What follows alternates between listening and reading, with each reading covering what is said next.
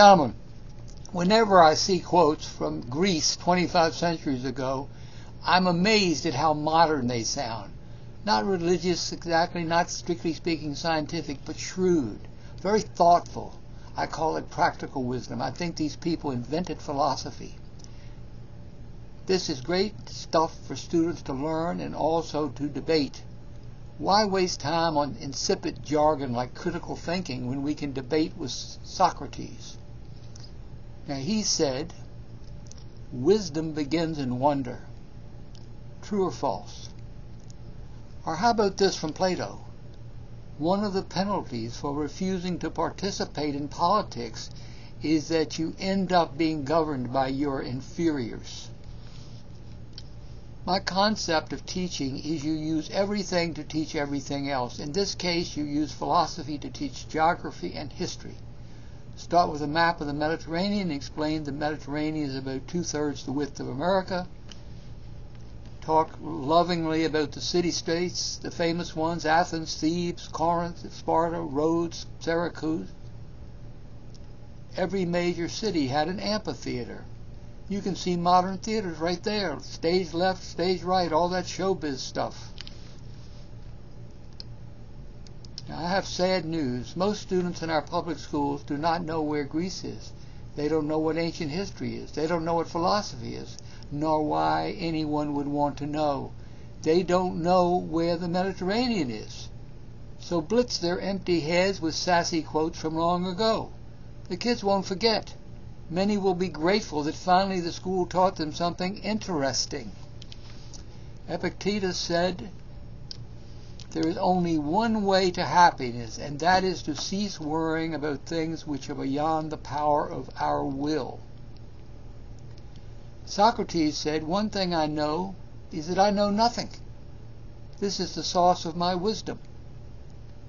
See, these Greeks are very clever, aren't they? Plato said, open quote, wise men speak because they have something to say. Fools because they have to say something.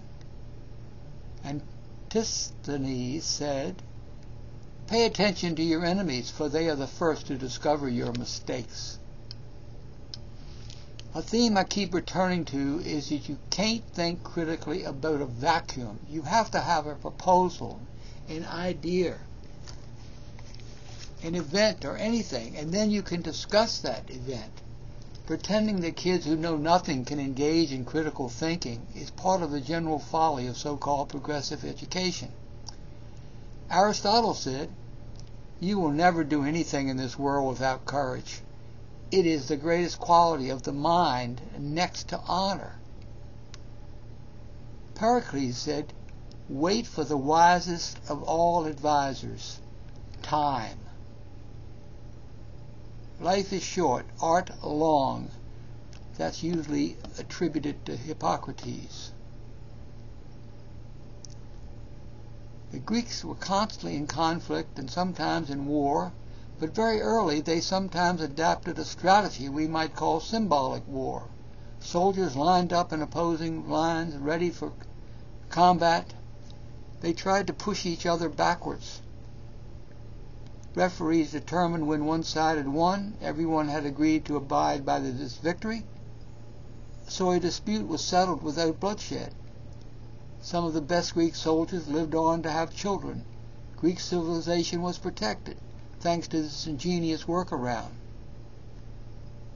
Aristotle said, well begun is half done. And he also said, wit is educated insolence. A proverb declared, the tongue has no bones, but it crushes bones. Epicurus said a famous quote, the art of living well and the art of dying well are one. That's a lot to deal with. Now, before the Greeks, there were major empires, the Egyptians, Chinese, the Mesopotamian, the Indians in India. They tended to have a king who is a god and everybody else is dirt. And really, they were indistinguishable. The Greeks brought in personality, and that's why I say they invented modernism. Another way to put it is they were worldly. They existed at the center of the universe at that time. They knew about the pyramids, and they were invaded by the insolent Persians, as you know from the movie 300. Everything the Greeks figured out flowed into the Roman Empire and then up into Europe and then to America. So none of what happened in Athens 25 centuries ago is unconnected from what is happening in New York now. Socrates said, "An unexamined life is not worth living." Plato said, "Worthless people live only to eat and drink. People of worth eat and drink only to live."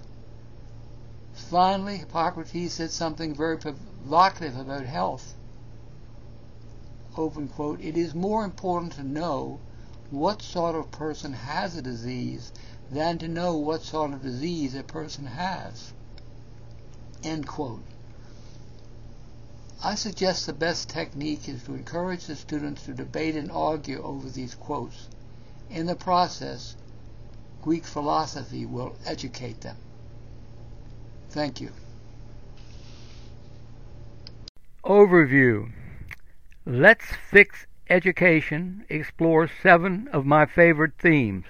First, this podcast is a meditation on what I call the K-12 crime scene. So many destructive ideas. Understanding them is the key to fixing them. 2. By doing that, we will have better schools at less cost.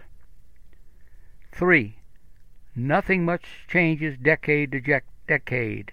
The big questions of the 1930s were the big questions of the 1960s and the 1990s. Any subject we discuss can easily intersect with any other subject. Most people instinctively want traditional education, but the education establishment fills classrooms with progressive gimmicks. The result is that we have a standoff, and that's why you run into the same ideas over and over. 4. The big brains in education keep telling students, don't bother memorizing this or that. You can look it up later. B.B. King, the great guitarist, is much smarter. He said, "The beautiful thing about learning is nobody can take it away from you." 5. Lenin's ghost wanders through our school system. The hard left thinks big. If they have to kill millions of people to build their perfect society, that's okay. Same goes for dumbing down millions of students. Totalitarians want power. They will do anything to get it. 6. If we are going to survive, we have to take each child to his or her limit. As it is, we are creating millions of sub-educated students, from K right through college. 7. Analyzing education, especially dysfunctional education, is a lot more intellectually interesting than most people suppose. You'll enjoy this. Finally, P.S. My book, Saving K-12, runs parallel to everything discussed on this podcast. I also have an education site, improve-education.org, with 70 articles that complement everything discussed here. And I have hundreds of articles on the internet. Enter a topic in Google with my full name, Bruce Dietrich Price, and let Google make suggestions. Thank you for visiting.